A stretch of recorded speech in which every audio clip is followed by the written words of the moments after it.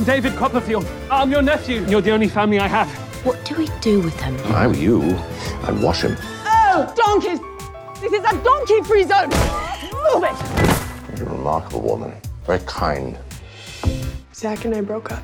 Oh my God, sweetie, No, don't do any of that. We just have no idea what I'm going through. You'd be surprised. I'll tell you a story. They don't know where they want to go, but they're walking in time. Stop. You were singing and dancing on a fountain. That's how I remember it. Last night, rock and roll meant nothing to me. By midnight, it was the most important thing in the world. These are the places you come where you can dance and scream and be with your own kind, where everything is possible.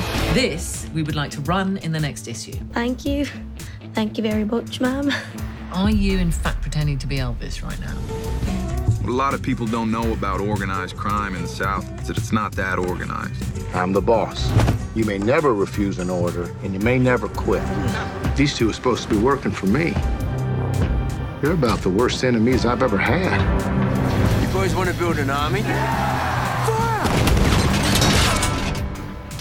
You're bloody bulletproof, boys! A man cannot change the past, nor outrun his destiny.